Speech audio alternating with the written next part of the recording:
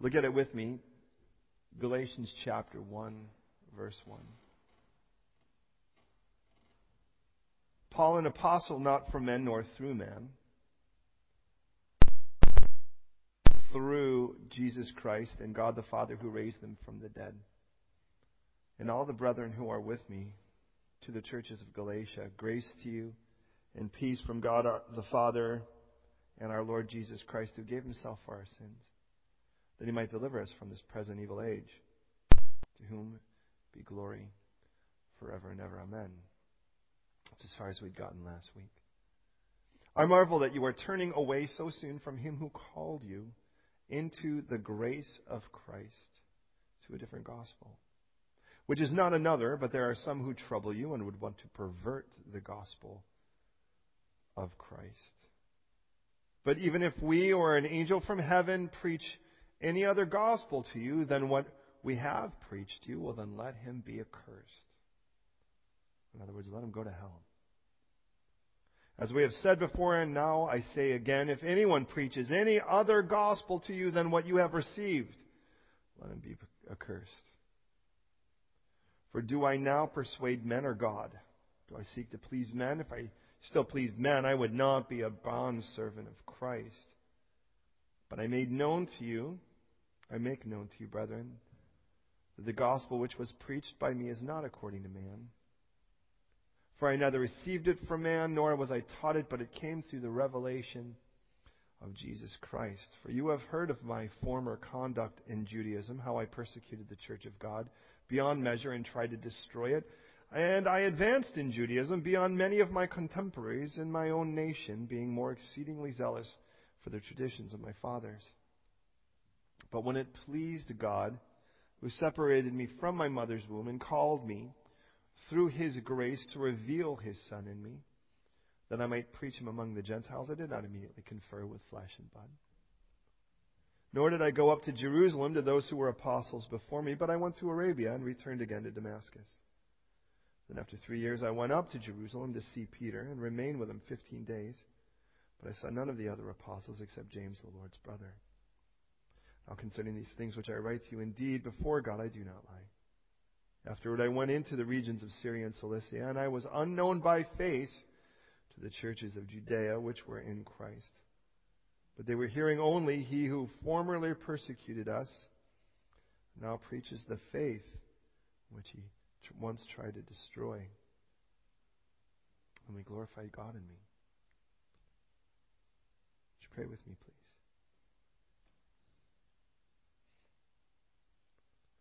Lord, I know that Paul himself would say, this is a trustworthy saying that deserves full acceptance, that you, Christ Jesus, died to save sinners, of whom he considered himself chief or worst. But for that reason, he was shown unlimited patience as an example for those who would believe on you and receive eternal life. And somehow in that unlimited patience that you continued to display and offer, you raised up Paul to be what you made him to be. And Lord, in this room, there are going to be challenges represented in each of our hearts, some of which we're willingly laying on the table and some we're not. We may be fearful, we may be hesitant, we may actually just, to be honest, love our sin. But Lord, I pray that you soften our hearts, that you open our ears, that we could hear you the way you want us to hear you. So I commit tonight to you, and I do pray, Lord, that you would do a radical work here in our room, in our hearts. As we open your word, Lord, immerse me in your Holy Spirit and come upon me, that you would do through me what I cannot humanly do, and speak to every one of us. May there be every person in this room, myself included, that just says, wow, you are such a personal and real God, even from what you do in our hearts tonight. So speak profoundly. Take us beyond words to the truest of ministries. Jesus, in your name. Amen. I would say tonight, as I would any night, please don't just believe me, don't just assume it's true because I say so. Search the scriptures, let the Bible be the final say. Paul is writing to a church he does have a relationship with. And this relationship has been based on, initially, Paul will make clear that he was suffering. He was suffering greatly. His suffering physically led him to wind up at this church, and that very thing that was his problem became God's platform. But Paul doesn't waste much time or any time. He goes right into this issue, and Paul actually is thaumazo. He is amazed. Interesting for what it's worth, this word in verse 6, I marvel, is a word that is only used twice about Jesus. Did you know that Jesus can marvel? That you can marvel Jesus? The first time is in Matthew 8:10 and in Luke 7:9. Same situation. Where a centurion from Capernaum approaches Jesus in Capernaum because he actually seems to be a pretty darn decent guy. He has a servant, and his servant is greatly ill, and he has sent for Jesus to have him healed. The Jewish people in Capernaum have actually pleaded his case and said this guy really is good, and they're trying to make it sound like the guy was worthy of grace, which of course doesn't make any sense. And Jesus starts to head. As he starts to head to this man's house, the man sends servants and says, Jesus, please, you don't need to come. See, I have authority, the centurion speaking, a Gentile centurion, a Roman centurion, and he says, I have authority, but the authority I have is because it was granted. I know what it's like to have authority because I'm under authority. And because I'm under authority, the authority that is above me has granted me the power to issue authority below me. This is Jesus. I get where you're coming from. Just say the word and my servant will be healed. And Jesus marveled. The word, now I don't know what terms we would use here in London. I'm still learning. We would use terms like floored. Do you use terms like that? I was floored. The idea was that it was so amazing, I just almost passed out. Jesus was amazed at the faith of a Gentile. Somebody who wasn't raised in a religious environment, but much the opposite. Sort of gods are us, shop for whatever idol, that kind of thing. The second case actually is in Mark 6:6, where Jesus, in this case, is dealing with the Jewish people. And in such a case, we read that Jesus marveled. Well, it was in Nazareth, his hometown. He speaks at the synagogue. And as he does, they're amazed, the people who are going to use this word on many occasions, at least 8 different occasions in Scripture. They're amazed at these gracious words that he's speaking, which is interesting to think that Jesus is speaking words of grace, and somehow in a church, if you will, synagogue, people are amazed that gracious words are being spoken. It floors them. I mean, how sad is that? But then they turn to each other and say, oh, isn't that the carpenter's kid? I mean, we know his sons, Jim and Joe and Josh. Well, Jim and Joe and Jude, actually, and Simon. We know his daughters. And Jesus is amazed. He's floored again, but this time he's floored at the religious people's lack of faith. And I mean, it's so easy to kind of go Jew and Gentile and play that kind of game. But that doesn't necessarily apply to us very much. I mean, we do have a few Greeks. We do have a few people from Israeli descent. So, there are a handful of people that kind of fill in those pockets. But really, the simplest truth, if we're going to just lay it out, there are people who are raised in a religious environment, and there are those who are raised in a non-religious environment.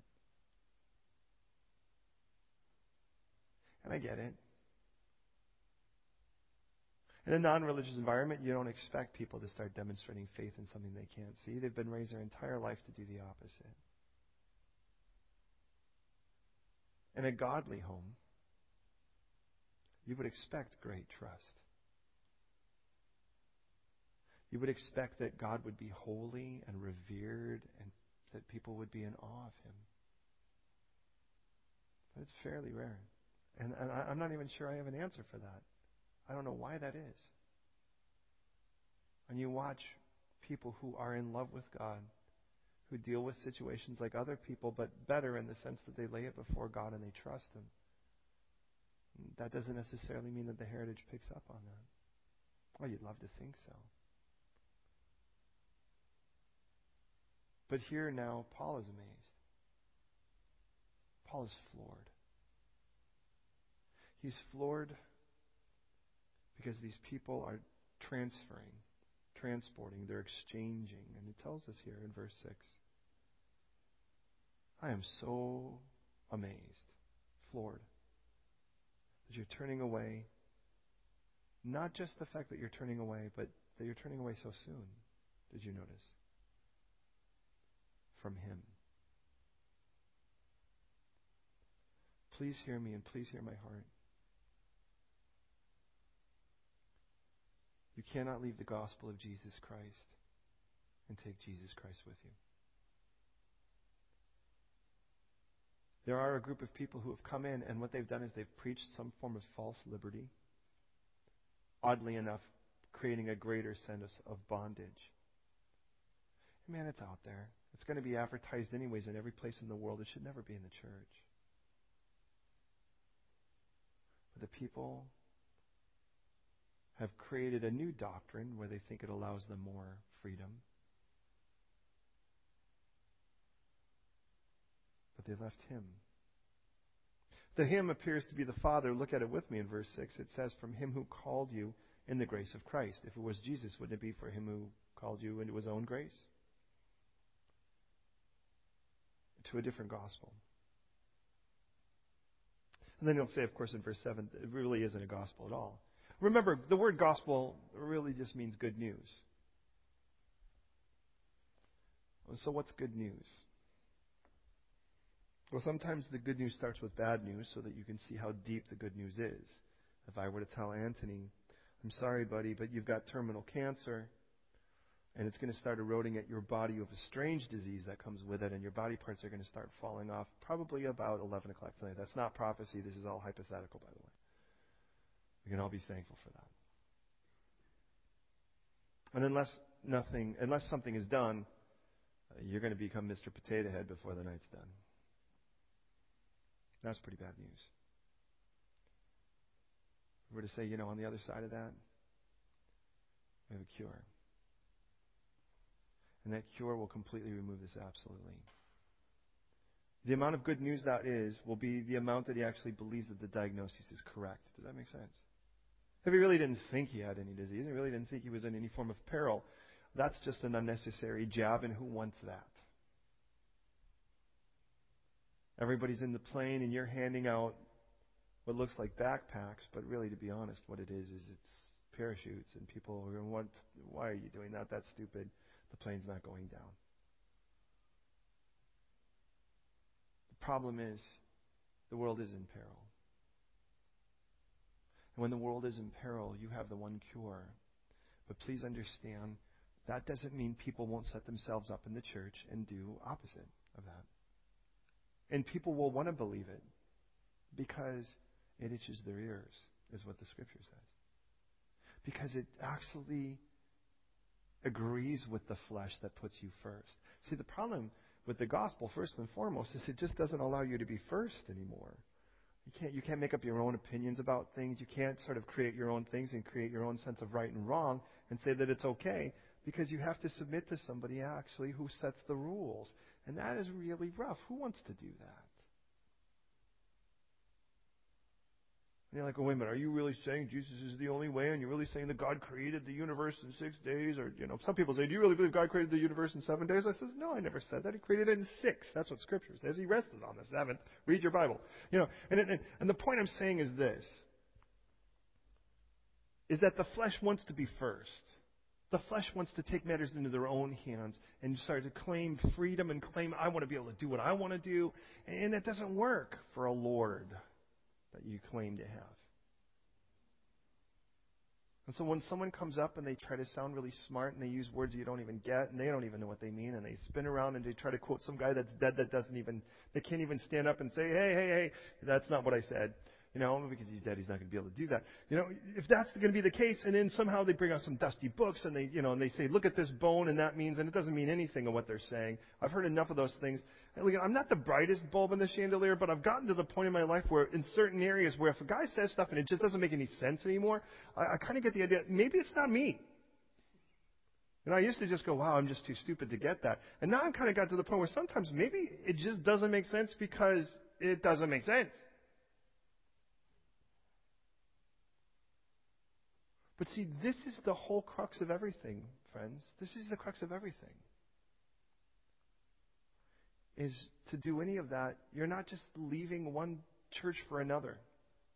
You're not just leaving one denomination for another. You're not just leaving one particular doctrinal stance from another or a distinctive from another. You're not leaving one camp from another. In this case, you're leaving God. For what? Freedom? For what? A right to put yourself first? Man, I watch this, you guys. And I tell you, it's so subtle. You kill yourself slowly. I watch it. There was a time back in California where the philosophy thing really swept hard. And what happened is that, and the way it sort of presents it is, please hear me, we all have things that maybe we think make us feel good about ourselves. And the enemy's going to really target those. I want to warn you. So what'll happen? Let's say that Lucas is known for being strong, and then the moment he gives his life to Christ, people go, "Oh, Christianity, that's for weaklings." And he starts to go, "Wow, well, if I'm going to be a Christian, I can't be strong anymore." See how that works? "Oh, Naomi, you're socially gifted. Well, don't you realize that Christianity is for losers?" And she's like, "Oh man, I can't be popular." And the way that works is because the Lord wants you to feel good about yourself because of Him. It's Christ's esteem. And if it doesn't work that way, you get in a lot of trouble. So one of those areas is the area of being smart. And there's always going to be a group. Always be careful of the group that says, if you're a smart Christian, this is what it looks like. That's like saying if you're a strong Christian, this is what it looks like. Or if you're a popular Christian, this is what it looks like. Anytime it starts appealing back to one of those other things again that puts you first, it's competing with the word Christianity at that point. Does that sort of make sense? And so what happens is, they say, well, this is the smart Christians. I tell you what we do. We talk philosophy. Oh, we don't go out and share Jesus with people anymore because, that's for like those simple-minded people that change the world. But for us, we're going to go sit up somewhere and we're going to talk about, oh, yeah, do you know, but you hear about this? Well, I just happen to memorize all the C.S. Lewis books. And I just, and it's not like there's anything bad with C.S. Lewis. It's just not the gospel. And all of a sudden you have these people and it's like everything is like, it becomes like incense and candles and this and that. And by the time you're done, you don't even know what the heck you're thinking because they don't know what they're thinking anymore. And the way you watch it is they come in. The moment somebody has to tell you, I'm okay. Like, funny, I didn't ask. Why are you telling me that? And the first thing you watch happen is joy leaves. Because in God's presence is the fullness of joy. And what happens is when you start trading Jesus in for this, I want to be philosophical. I want to be, what we're going to do? We're going to be eco-Christians. In other words, what that really means is we're going to make sure that what we're about first and foremost is recycling and making sure our church is going to be solar powered. Hey, our church is powered by the Son of God. I just want you to know that what happens is things move onto these areas and it becomes like we're like a social issue Christian. What that means is what we're all about is injustices. And we're going to, hey, look, those things are fine. But listen, Jesus has to be the center. Or are you leaving Him for that? Doesn't that sound kind of dumb? And Paul looks and he goes, I'm floored at you guys. You guys should know better more than anyone because when I showed up with you guys, I was weak and I was trembling and I was sick. And you guys were like, Paul, if I could give you my eyes, I would. I'm like, thanks, man. You can't. No, like I'm your enemy because I'm looking at you guys and somehow that same compassion. Oh, that leaves too, of course. Because you can't be compassionate and put yourself first. And the same people your heart used to break over, now you cross your arm and you're like, whatever, that's probably a lie. And the eyes roll where the heart used to open. And you know what those look like? Symptoms of a person that has left Him, who called you into the grace of Christ. That's what it looks like. And you know what the problem is? We get so numb that we have to get angry to feel something. We have to get anxious to feel something. Where we used to feel just brokenhearted over people because we cared. Instead, now we're quick to condemn and be cynical. And those things that were amazing, well, we can't be amazed anymore because that's like what kids do. Right? Now we have to look grown up. No, you know what? If that's what it is, then let me be a Christian Peter Pan for the rest of my life. Because I want to be in wonder. Because Jesus says, don't even think about claiming the kingdom of God if you don't come like a child. If you don't come with a child's faith. So if you think being grown up disqualifies you for that, then what kind of growing up is that? And suppose, listen, because I'm amazed that you went and you turned so quickly away from Him. For what? For this other doctrine, this other gospel, and it's not even good news after all?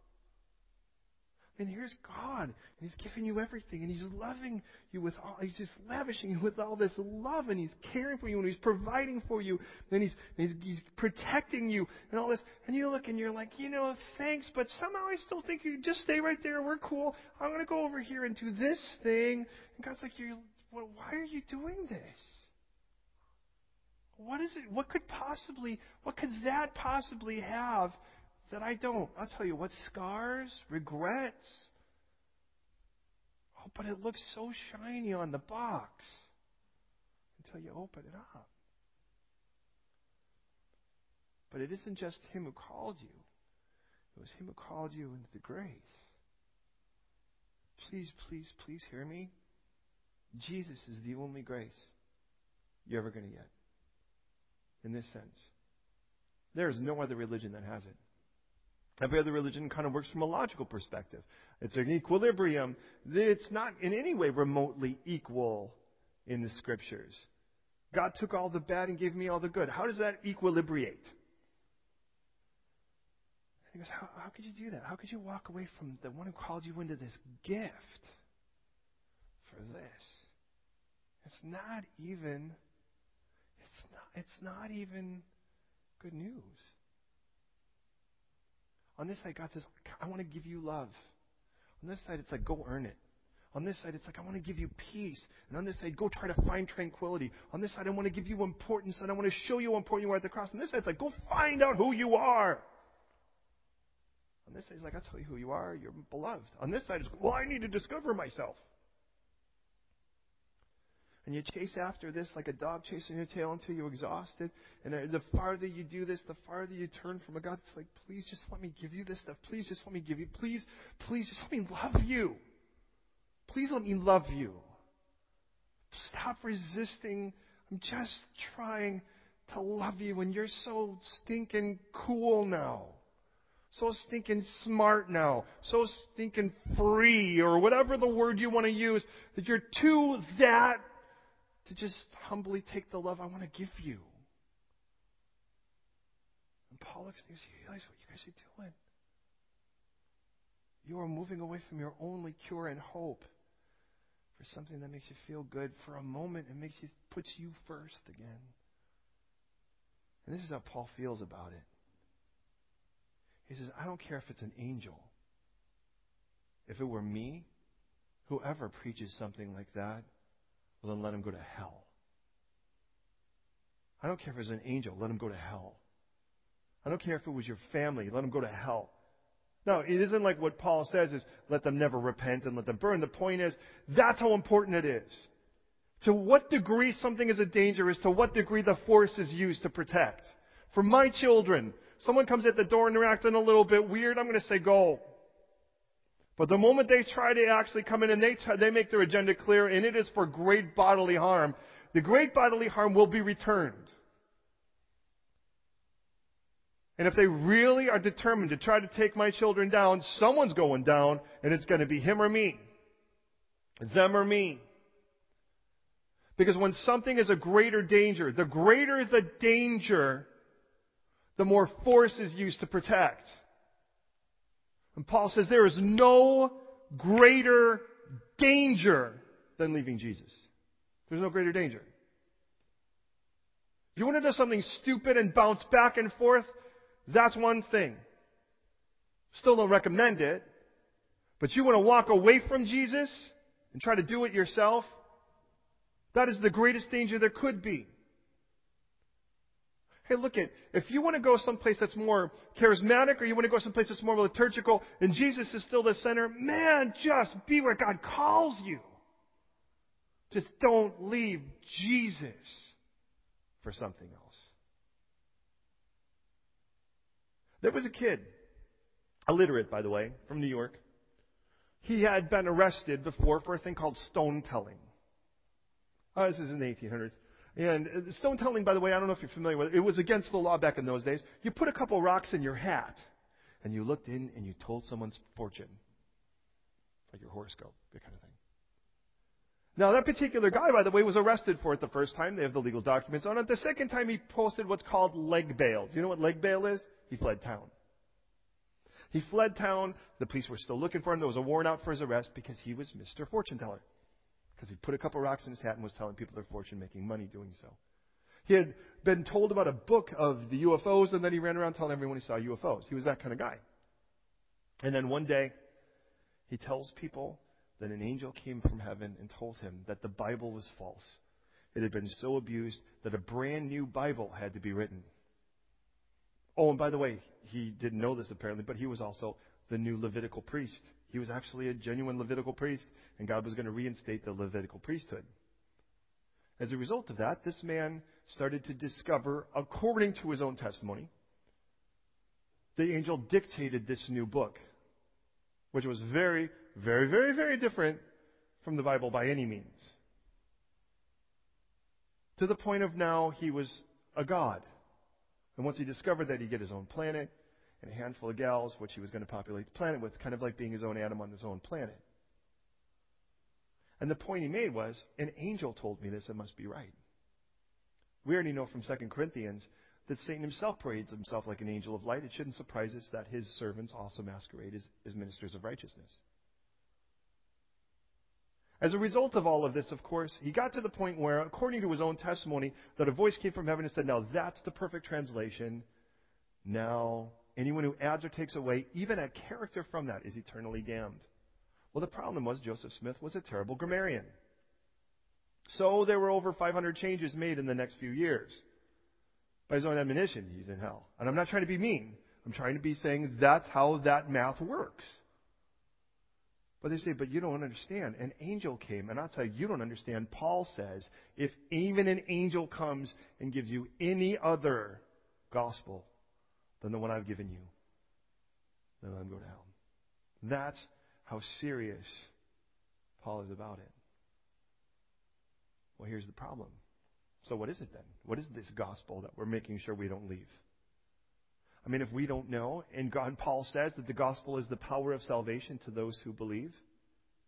Listen, regardless of where the Lord calls you, please hear me. No matter where the Lord calls you as a Christian, to the homeless, to Africa, to the Brit, to whatever it is, to the geriatric, to the Chinese, to serve in a place, to work in an MOT, but bring Jesus. No matter what He's called you to do. To cut brie and hand it out with a beret on your head. No matter what He's called you to do. Every Christian is responsible for the gospel. Not every Christian is responsible to teach. Not every Christian is responsible to prophesy. Not every Christian is responsible to speak in a tongue, except for the one that God's given them. But every Christian is responsible for the gospel. It should be the entry level, but it's never the entry level now. Because churches don't preach the gospel anymore. I mean, if you don't know what the gospel is, well, this is what Romans 1 says. I'm not ashamed of the gospel of Jesus Christ because it is the power of God unto salvation for those who believe. Not a power, the power. You know why people don't get saved? The gospel doesn't get preached. And if the gospel doesn't get preached, people don't get saved because the gospel is the power of salvation to those who believe. Here's the part that we do. We throw out the gospel. We give a choice. The choice they make can either save them or cannot save them.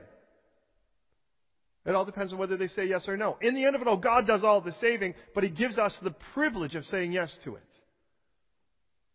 So what is this gospel? Because I'm going to make sure you walk out of here knowing. So we're going to flip to another text, and we're going to make it really simple.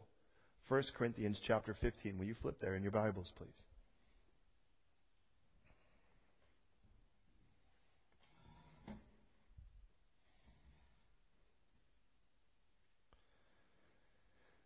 If the gospel is the power of salvation, and if we really believe what Scripture says, and by the way, I do,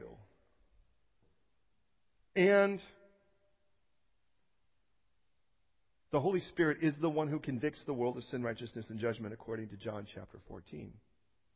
And he who plants on waters, which is what we are really nothing, then it will not be about you. It'll be about Him. And the reason I say that is, you don't have to decorate it. You don't have to make it with pink flaming dancing bears or anything like that. You give the gospel, and you give a choice.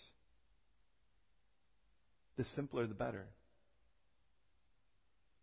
And every time you go, pray for that teachable moment. Can I just again say, you have a choice, you're responsible for this. And what will happen sooner or later? Yeah, I know I have a choice to make. Good. We're doing it right. See, the thing is, we're afraid. Here's the problem. I can teach like this, and we have to kind of nod, and as long as you don't fall asleep and drool on the pews, it's going to look like I did something okay. The moment you start doing something like giving people a chance to make a choice, now it's like people are like, well, did he fail or did he not fail? Here's the thing. You preach the gospel to someone. They say no. You didn't fail. They failed. They're the ones who made the choice. You didn't fail because you preached the gospel. That's your part. 1 Corinthians 15. Listen to this just to make it clear. 1 Corinthians chapter 15, verse 1. Moreover, brothers, I declare to you the gospel which I preached to you, which also you received, in which you stand, and by which you are saved, if you hold fast to the word that I preached to you, unless you believed in vain.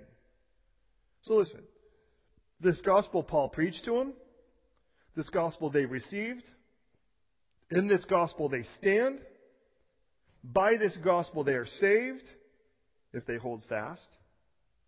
How's that? Pretty serious. Verse 3 says, I delivered to you first of all what I also received. You ready? Here it goes. 1. Christ died for our sins according to Scriptures. Here's number 1. Christ died for our sins according to the Scriptures. Try that with me. Number 1. Christ died for our sins according to the Scriptures. Now, I bet you could do it this time. Number 1. Christ died for our sins according to the Scriptures. Did you get that? He didn't just die, because every person who's dead before this point died. That should be pretty simple, right? He died for purpose. But not just purpose. He died for our sins. He didn't just die for our sins. He died for our sins in full accordance with the Bible. That's the first step.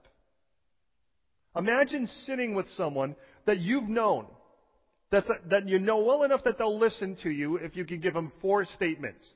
And the first is, did you know that Jesus Christ died for, and I like the fact that Paul says our sins. Notice he doesn't just say your sins. I like to include myself so people know, hey, the reason I'm a Christian is this very same thing. Christ died for our sins according to Scriptures. What's number 1? You get that? Ready? Number 2 is going to be really difficult. And that He was buried. Second, He was buried. How's that? What's number 2? Wow, that was rough, huh? What was number 1? Did you get that? Christ died for our sins, according to the Scriptures. Number 2, He was buried. Number 3, and He rose again on the 3rd day, according to the Scriptures. He rose on the 3rd day, according to the Scriptures. What's number 3? He rose on the third day, according to the Scriptures. Okay, so here we go. You're 3/4 of the way done. What was number 1? What was number 2? He was buried. Rough one, right? Number 3?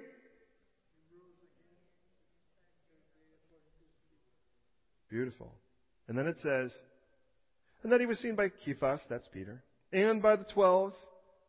And then he was seen by over 500 brethren at once, of whom the greater part remain to the present, but some have fallen asleep.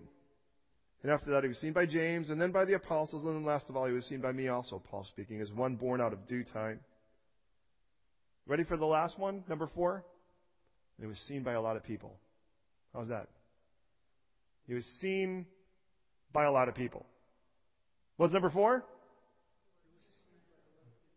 So here's one of my favorite things. You talk to some professor somewhere, and of course it's usually the case, and they'll say, well, can you give me any secular evidence? I'm like, right? And you go, explain. Secular evidence. Because after all, if it's a Christian evidence, apparently it's disqualified because already they're up with your slant. You know, it's what you're asking me is somebody that saw the risen, living Jesus Christ, but then recorded it and wasn't a Christian. He's like, yes. Think about that for a second. If you saw the risen, living Jesus, how could you not believe? Well, that person was secular, but then he met the risen, living Jesus, and now he believes. Yeah, well, of course he believes. No, of course he believes. He met the risen, living Jesus. Figure it out. Well, I need secular proof. Yeah, well, a secular guy didn't meet him, or he would have been floored. So listen, you sit down with somebody and say, I know we really maybe have now talked a lot about religion, and I want to talk about religion and all the politics. Please hear me on these 4 things. Jesus Christ died for our sins, according to the Scriptures. He was buried, and he rose again on the 3rd day, according to the Scriptures. Then he was seen by a lot of people. Will you accept his gift? Well, what gift? The gift for your sins. He died on the cross for your sins and rose again to give you new life. Will you accept that gift? Well, what do I have to do? Well, let's pray. Romans 10:9 and 10 says, if you confess with your mouth the Lord Jesus and believe in your heart that God raised him from the dead, you'll be saved. So why don't we do that? Confess Jesus is Lord and put the trust that's in our heart upon the fact that Jesus died on the cross, according to Scriptures, was buried, rose again on the 3rd day, according to Scriptures, and was seen by a lot of people.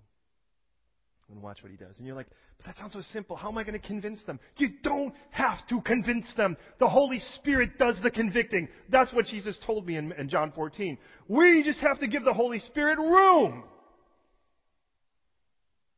And I go, what happens if they ask a question and they say, I don't know? That's fine. You're not God. They're like, well, explain something deep in the deep or something in the Magna whatever universe. You're like, how would I know? I don't know. I've never been there. I'm not running the universe. I don't have to answer that question. What about the Crusades? I wasn't there then either. How old do I look? What about the Pope? I don't know. He doesn't invite me over for dinner. He's never given me a birthday card. Has he given you one? Well, I heard the story about a story about a story about a guy. Well, that's great. You're going to bank everything on a story that you heard? Oh, I heard a story about a guy that met a unicorn. Here's the point, beloved. The people who changed the world in the 1st century were not known for their brilliance. They were known for their faith. They actually kind of believed if Jesus said it, it must be true. And then they did it, and it worked out. And then we went, let's improve upon that. And you know, the moment we think we have to argue, how many of you are like, I don't even want to step in that ring. I'm not even going to try. I'm going to fail.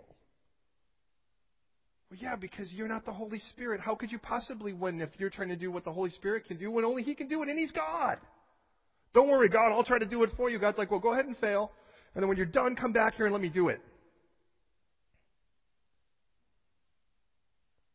What if this week we prayed this very thing? God, give me the courage, which according to Acts 1, takes the power of God's Holy Spirit to do that.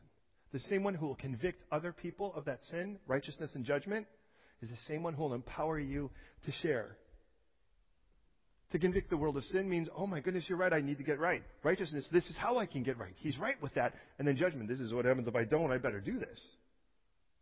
And I'm like, oh, but I have to. Well, sometimes the Lord will use your mouth. Sometimes He'll do it without it. But one thing's for sure, the gospel takes your mouth. Have you ever heard him say, preach the gospel if necessary, use words? It's necessary! Use words!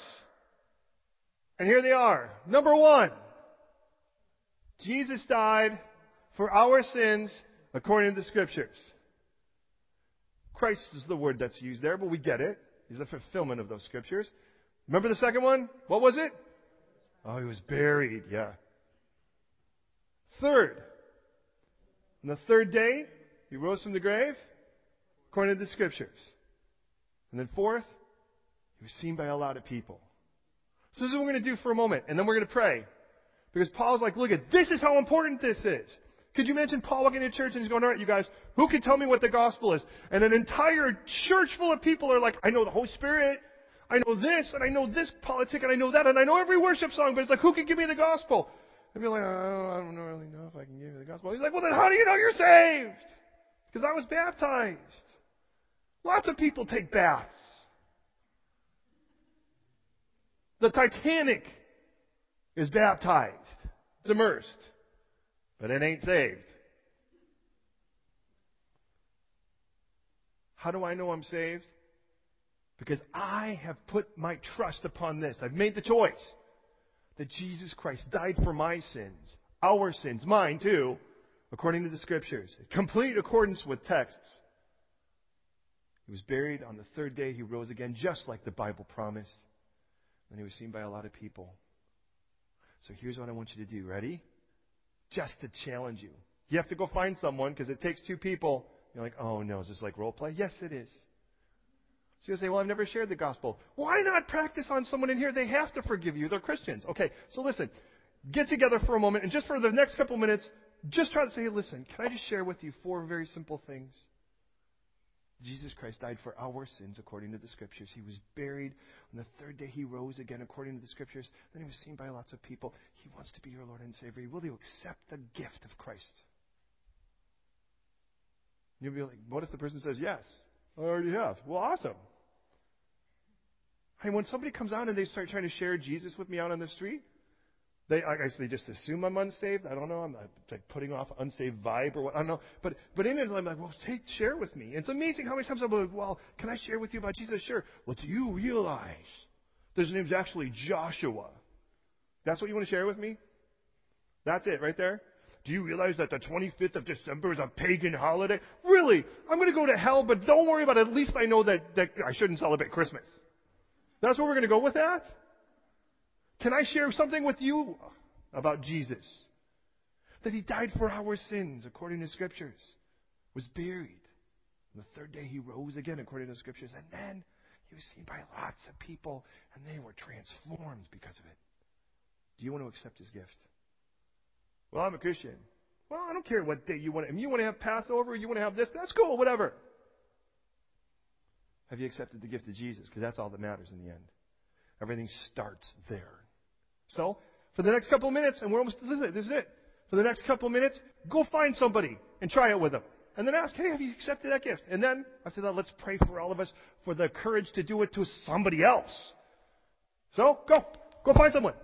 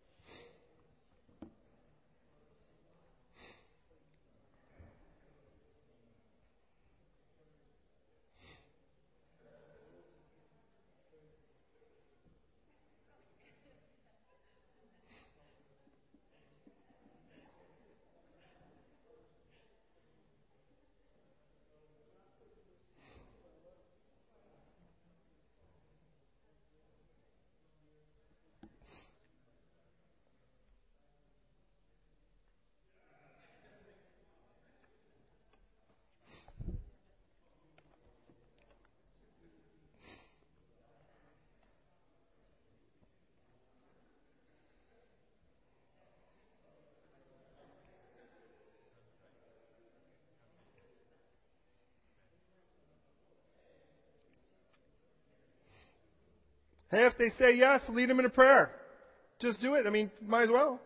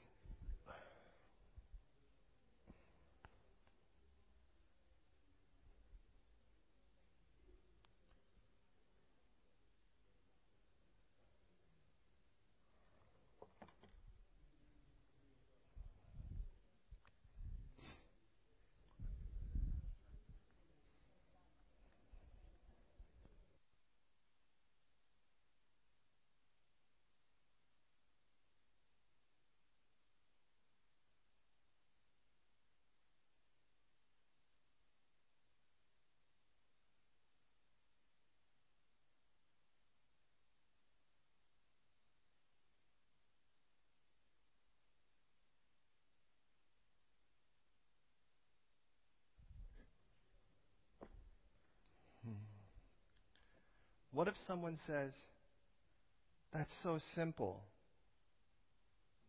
You could say, yeah. Would you rather I make it more complicated? Isn't it great it's simple?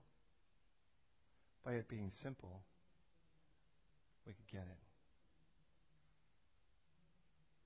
Now, see, I'm going to ask a brave question. How many of you, was that the first time you've shared the gospel with someone? You show me? Now it's my chance to pray that it won't be the last. Congratulations. Do you realize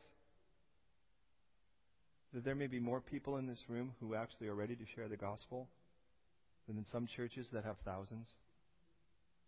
Isn't that sad?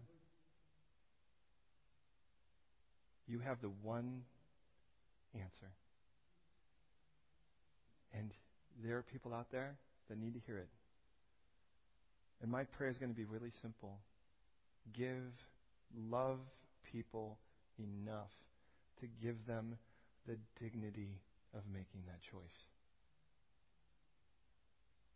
Love them enough to let them know this is the most responsible choice they'll ever make. The most important choice they'll ever make. And then give God room. And if they say no, when I'm out there on the street sharing with someone, and they say no, I say, can I pray for you? Maybe you won't want to pray with me, but can I pray for you? Most of the time they say yes. It's amazing when someone's like, I don't believe in God. Can I pray for you? No, don't do that. Why? If he doesn't exist, why should there be a problem? What I pray is, God, keep them alive long enough for them to change their mind. And I'd like them to know they can still do that. My wife accepted Jesus Christ kneeling beside her bed listening to the U2 Boy album. And it wasn't because of the U2 Boy album. The gospel had been shared before that point, and the Holy Spirit was relentless until she finally said yes.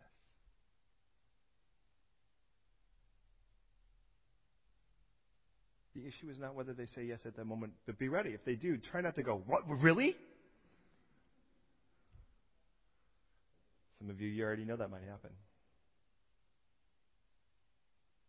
But actually, well then let's pray. And if you share it with someone and you want backup, text me. And I'll pray for you. I'll pray for them.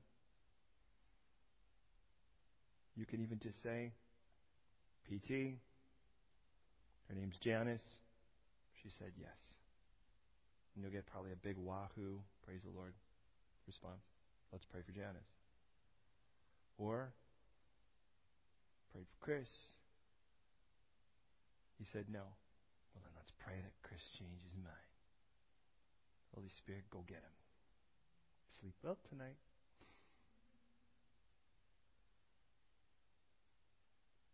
You have the privilege. You have the privilege of being part of the greatest story in someone's life ever. Think about it. Every person that knows Jesus has a story. And that story is laced with beautiful, beautiful, beautiful, beautiful people who have beautiful feet, according to Isaiah, because how beautiful are the feet, which pretty much is the nastiest part of a Middle Easterner, is the idea. How beautiful are the feet of those who bring good news. Beautiful are the feet upon the mountaintops of those who bring good news.